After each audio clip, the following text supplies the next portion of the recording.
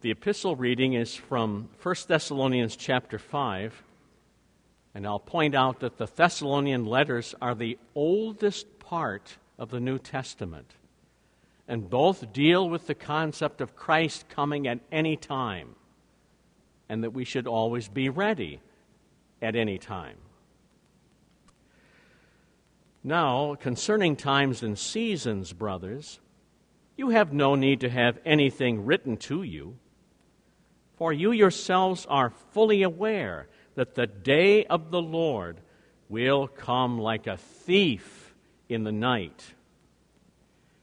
While people are saying, there is peace and security, then sudden destruction will come upon them as labor pains come upon a pregnant woman, and they will not escape. But you are not in darkness, brothers, for that day to surprise you like a thief. For you are all children of light, children of the day. We are not of the night, nor of the darkness. So, then let us not sleep as others do, but let us keep awake and be sober. For those who sleep, sleep at night, and those who get drunk are drunk at night. But since we belong to the day, let us be sober, having put on the breastplate of faith and love, and for a helmet, the hope of salvation. For God has not destined us for wrath, but to obtain salvation through our Lord Jesus Christ, who died for us, so that whether we are awake or asleep, we might live with him. Therefore, encourage one another and build up one another, just as you are doing. This is the word of the Lord. Thanks be to God. We stand in honor of the Holy Gospel. This Gospel is the second in the series of 3 Gospels. Today's reading from Matthew 25, beginning verse 14. For it will be like a man going on a journey, who called his servants and entrusted to them his property. To one he gave 5 talents, to another 2, to another 1, to each according to his ability. Then he went away. He who had received the 5 talents went at once and traded with them, and he made 5 talents more. So also he who had the 2 talents made 2 talents more. But he who had received the 1 talent went and dug in the ground and hid his master's money. Now after a long time the master of those servants came and settled accounts with them. And he who had received the 5 talents came forward, bringing 5 talents more, saying, Master, you delivered to me 5 talents. Here I have made 5 talents more. His master said to him, Well done, good and faithful servant. You have been faithful over a little. I will set you over much. Enter into the joy of your master. And he also who had 2 talents came forward, saying, Master, you delivered to me 2 talents. Here I have made 2 more talents. And the master said to him, Well done, good and faithful servant. You have been faithful over a little. I will set you over much. Enter into the joy of your master.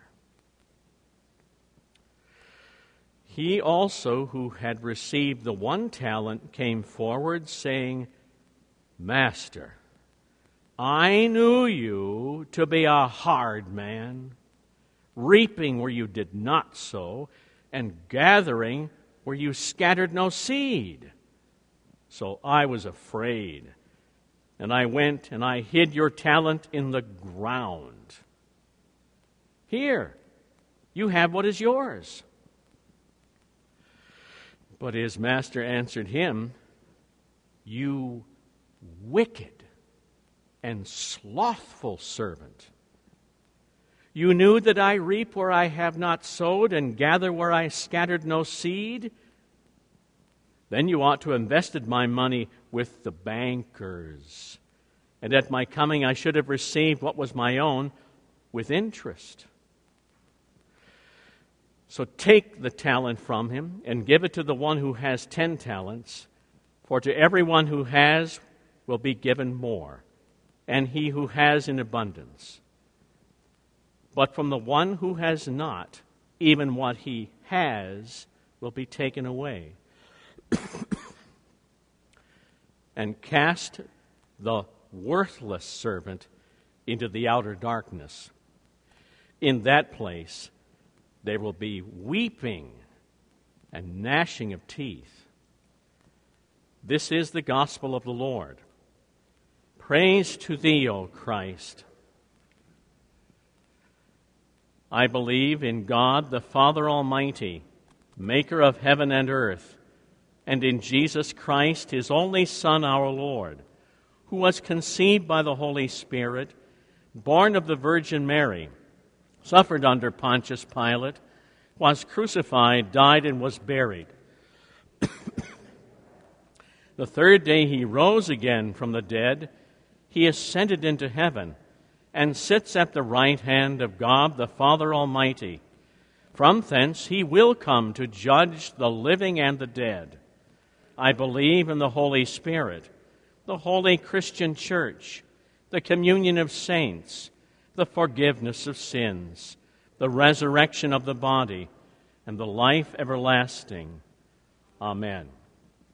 Sanctify them by your truth, O Lord. Your word is truth. Amen. Remember last Thursday? Was it like today?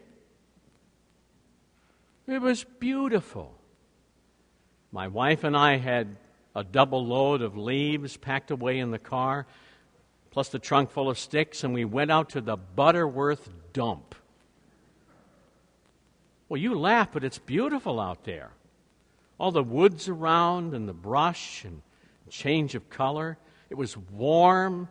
It was wonderful out. We're cruising along Butterworth, maybe a quarter, half a mile from the dump. I was so happy. No, it's true, I was. When suddenly, bam, something came down. I thought it was at first from above, like a branch suddenly hit the corner of the car.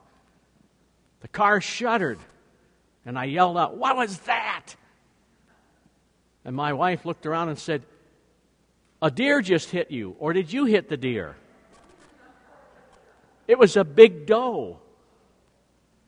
Thankfully, the car could still move and steer, and we happily left our things behind in the dump. And as we're coming back again, we see two harvesters, easy hunters who saw the doe and were hauling it off to the side, probably to take it home for a feast.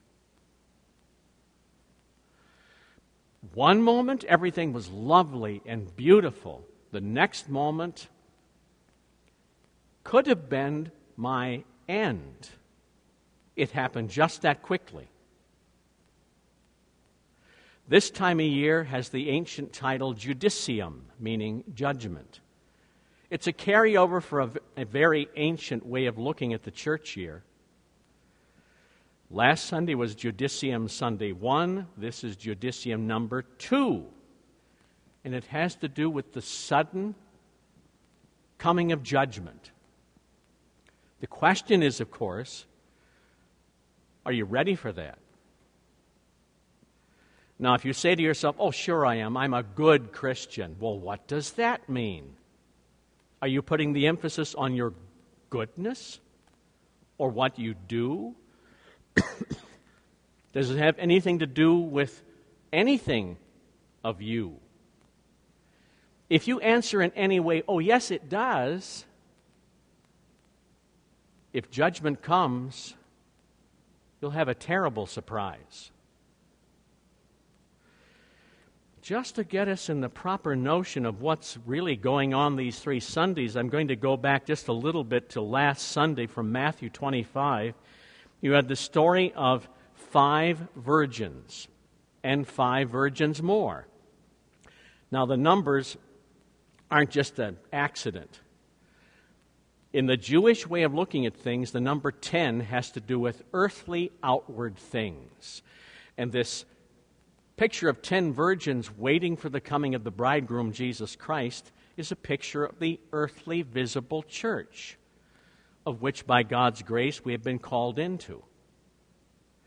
Keeping in mind that the outward visible church is not the same as the true spiritual eternal church. They are not the same. In fact, the meaning of the 5 literal morons, the dopey ones, and the 5 phronimoi, the ones who use their sense, is not to make us think, boy, I'm glad I'm not one of those dumb girls. That's not the point.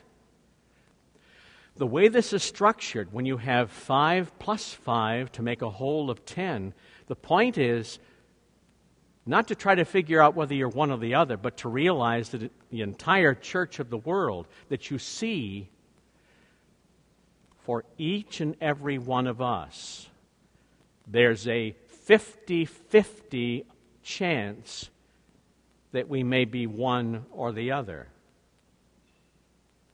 That's meant to be a most stern warning. But you mean, even for us who have been here forever, some of you have been here longer than I have. But the point is, do you continually trust in what Jesus has done for you? And I do mean continually, not just when it's stormy and trees may be falling around you, but even on a beautiful day. Are you ready at all times for the second coming of Christ? Remember, and elsewhere in Scripture, of that day and of that hour, Jesus says, knows no man, not the angels, not the Son, but the Father alone. And Jesus elsewhere says he'll come like a thief in the night. The point of last week's sermon was a warning with regard to the end and judgment. Always be ready. Even if everything seems fine. Don't just think the end will come amidst great trouble and fear and hardship. Jesus says it will come at a time when you least expect it. And that's probably when everything is fine and beautiful. The only other point I'll make about last Sunday is to be ready, you don't want to second guess the time. Some thought they had enough of the oil that would support that flame of faith. There's the real warning for us who have been so faithful in hearing that word. We may be tempted at times to say, oh, it's COVID, or there's a storm coming, or I could go out and play golf. Don't ever think you've got enough of this oil, this word and sacrament, the means of grace, that you can just let it slide once or twice or maybe a whole lot. You never know when the end will come. You need to be prepared for possibly a very long wait. And last week was, be ready, always have enough oil, God's Word and Sacrament, to support that faith of yours to the very end. That was the point. And the kicker, the ones who went out to buy oil, by the way, they're not going to find any place that's going to sell it in the middle of the night. But those who come late find that the door has been shut. The Greek word means not merely shut, but barred and locked. And even from inside there was the sound of the bridegroom saying, I don't know you. Is judgment possible for each of us? If you are wise, you will humbly answer, yes, it is. It is not as though once you became a Christian, everything's fine. If you become foolish, everything could be lost. Now, for today's sermon, no, it's all the same. A little transition from 1 Peter chapter 4. Peter says, "For the day has come for judgment to begin with the household of God. And if it begins with us, what will be the end of those who are not hearing and being ready for the gospel?" That was Peter's way of saying the same thing. So are you ready? Today's text from Matthew chapter 25, beginning verse 14, begins to ask you the question, what do you do in the meantime? You can't just be sitting around waiting for it. That does no good.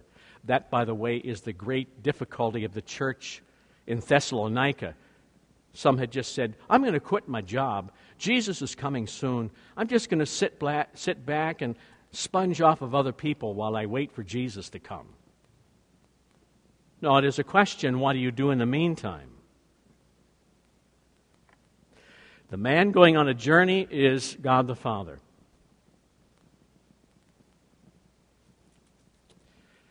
This is a representation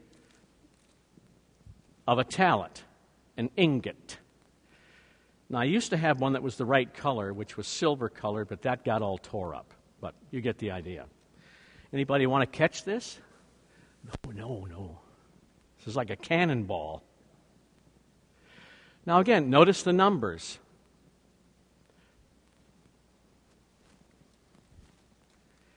Each one of these ingots, originally of silver, was a king's ransom. Now, how many of you like math? Oh, 2 people. Anyway, please notice you've got 5 plus 2 plus 1. That's how many? 8. Well, that is the messianic number. This is the spiritual number for the church of all time and of all places. What is the richness of the true church that lasts into eternity? What is this talent actually pointing to? What's the most precious thing that God has promised you and is given to you? The gospel, the forgiveness of sins, paid at the inestimable price of the Son of God on the cross, not for a quick death, but for a long, grueling death. Death on a cross. Let's do a little more math. One of those ingots was worth 6,000 denarii. Now, a denarius was about the size of a quarter, but don't let it fool you. If we think in terms of buying power, one of those little denarius was equal to 12 hours' labor and approximately worth about $200. That's how much buying power it had. Well, 1 talent works out to equaling approximately $1,200,000. That's for one. Well, the guy that had 5 talents, that works to about 60 million. The guy further on, it's not worth quite that much, but it's a huge amount. Even the one at the end is worth 1.2 million. This is entrusted to each of these 3 individuals. And it's not all the same. Don't ever think that in the church it makes everybody the same. Absolute equality in the church of God Himself is not the same. All receive the greatness of the gospel, but it's based on something more. Each according to their strength, or some translate it as ability. whose money is it? It's the Lord's. Your life that you find precious, whose is it? It's God's. Is there anything that you think you own that's really something that you personally own? The answer is no. Even the air you breathe is not yours. Everything is God's.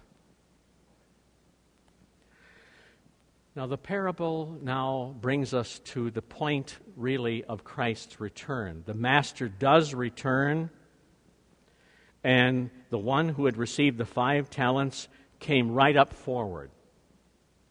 He's not hanging back. He's coming right up forward because he's eager to present something. He brings the 5 talents, but he brings up 5 talents more. He was using this gospel to work in among the people of the world. And as that gospel goes into different hearts and lives and brings people to faith in Jesus, there you have a picture of the expansion. The 5 talents is now worth 10, but it's in terms of the expansion of this precious gospel of forgiveness.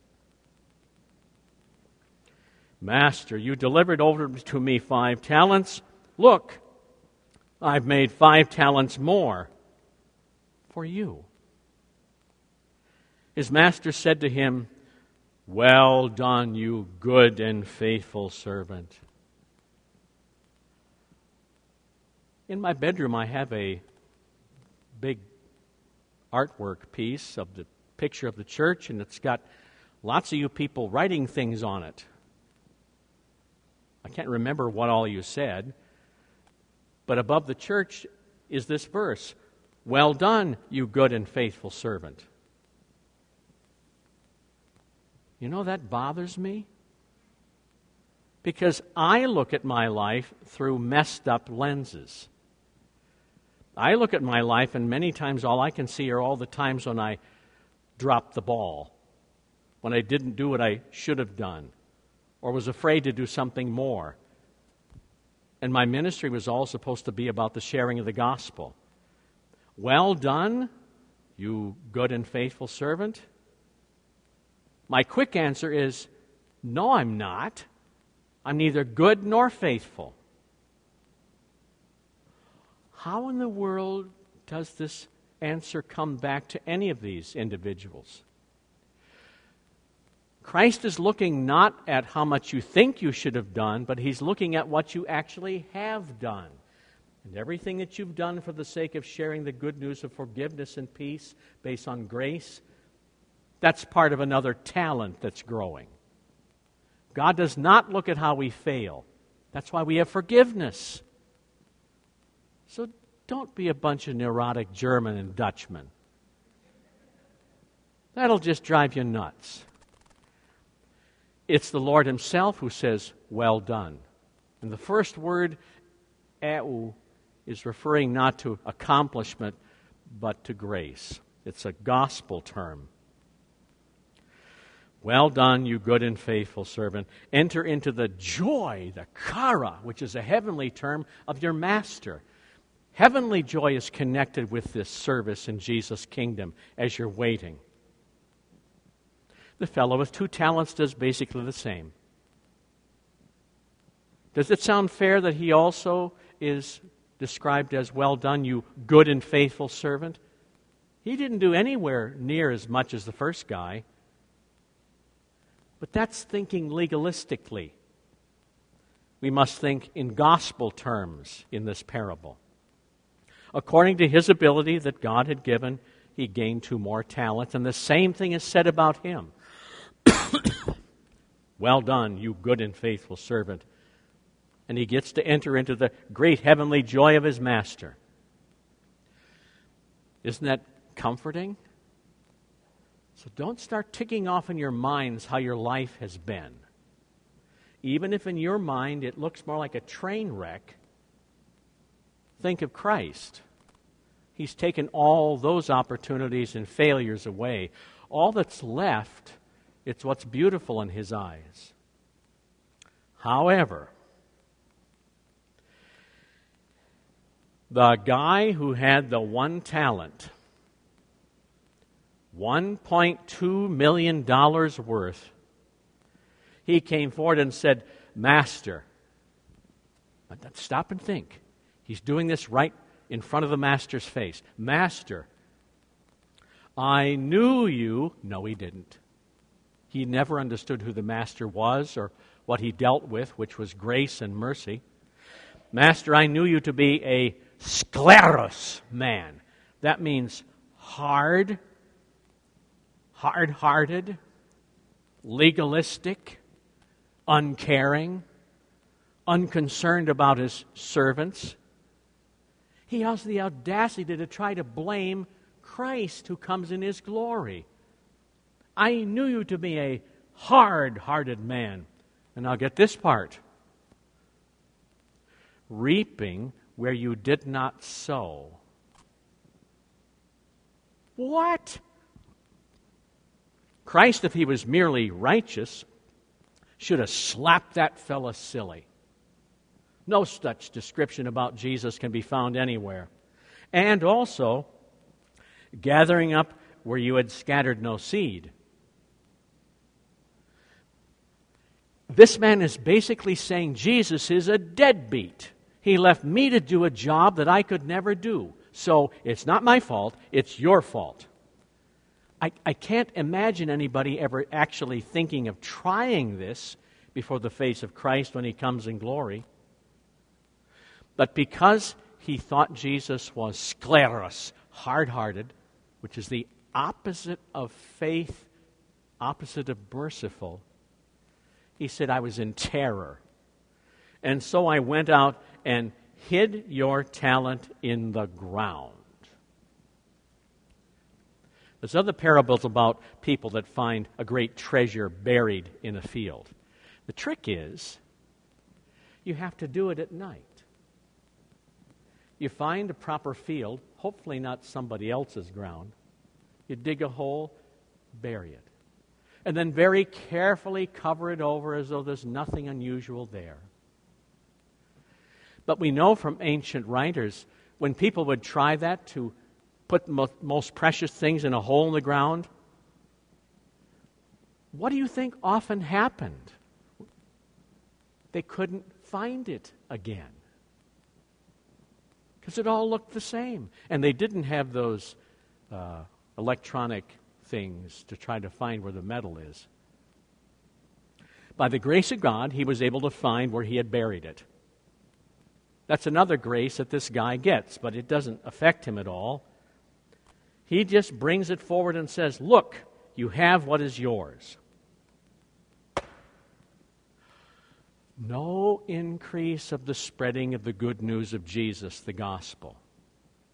What he had, he didn't use for the purpose that the master intended.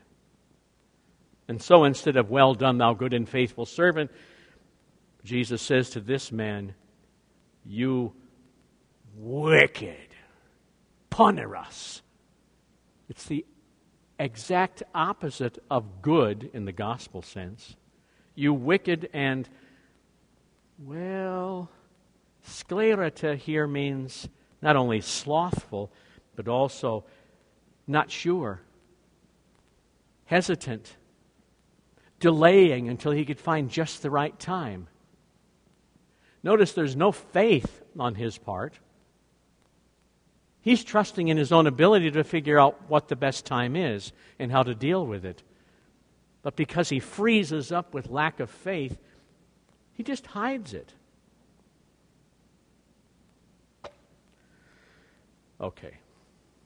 Now Jesus brings in something that will only show up again in the Gospel of John when Jesus is in the temple courts and he's cleaning house. In that story from Palm Sunday, Jesus goes into the trapezois, the tables where they did banking. Now those guys that did banking in those days, they gave a fair market price. No. Whatever opportunity they had, and they weren't hesitant to do it, would use their power and situation when you had deposited money with them to give you back as little as possible. By the way, in the Old Testament, that's called usury. All money deposited for interest was utterly and completely condemned in the Old Testament as taking advantage of people. Then you should have invested my money, literally my silver, with the bankers, so that at my coming I could have received what is my own plus interest. The toko, interest, is referring in effect almost to blood money. How did the bankers make money? By screwing other people. And if they were late, they'd screw them some more. And if they finally couldn't make the payment, the poor fellow that got a loan from them could lose everything. You see why bankers in Jesus' day were utterly and completely despised. In effect, Jesus is saying to this guy, well, you should have taken the talent and made a deal with the devil himself. Well, no good and faithful servant. Instead, the Lord makes this declaration, therefore, take away the talent from him and give it to the one who has 10 talents. Some of you might be saying, well, that's not fair. It's not a matter of fair, it's a matter of grace. He knows what he's doing. He trusts the gospel. Give it to him who has 10 talents, for to everyone who has will be given more, and he will have an abundance. But from the one who has not, even what he has will be suddenly taken away. This is judgment. Now, I'll point out to you that last Sunday and this Sunday, and even on Christ the King Sunday, the one next week, there is always the danger of this judgment. This judgment has to do with your life now. Are you taking every opportunity to look for little indicators and opportunities for giving someone next door or a fellow worker or a cousin or a friend or someone else in school to share a little bit of the gospel of Jesus with them? That's the point of the parable. That's what we're supposed to be doing in this intervening time. But as for the worthless fellow, akrion, often translated as useless, if someone is kreos, it means he's necessary. This guy's the opposite. He is akrios. He is not necessarily necessary at all. He is a useless drone who has received God's grace and mercy and does nothing with it. Cast out or throw out this worthless servant into the not just darkness, but outermost darkness. And furthermore, the grammar is throw him out, that there's no chance of him ever coming back into the outermost darkness, where there will be weeping. That word is in the way we use it, it's kind of a namby-pamby term. You know, you bang your foot against something and you whimper a little bit. That's what we think of weeping is. This term, klauthmos, is referring to deep, hard, painful wailing to which there is no comfort and no end. There will be this deep wailing and the brigmos, the gnashing or chattering of teeth in a situation where all you know and all you can expect is utter pain and sorrow, and you utterly cannot handle it, not at that beginning point or forever.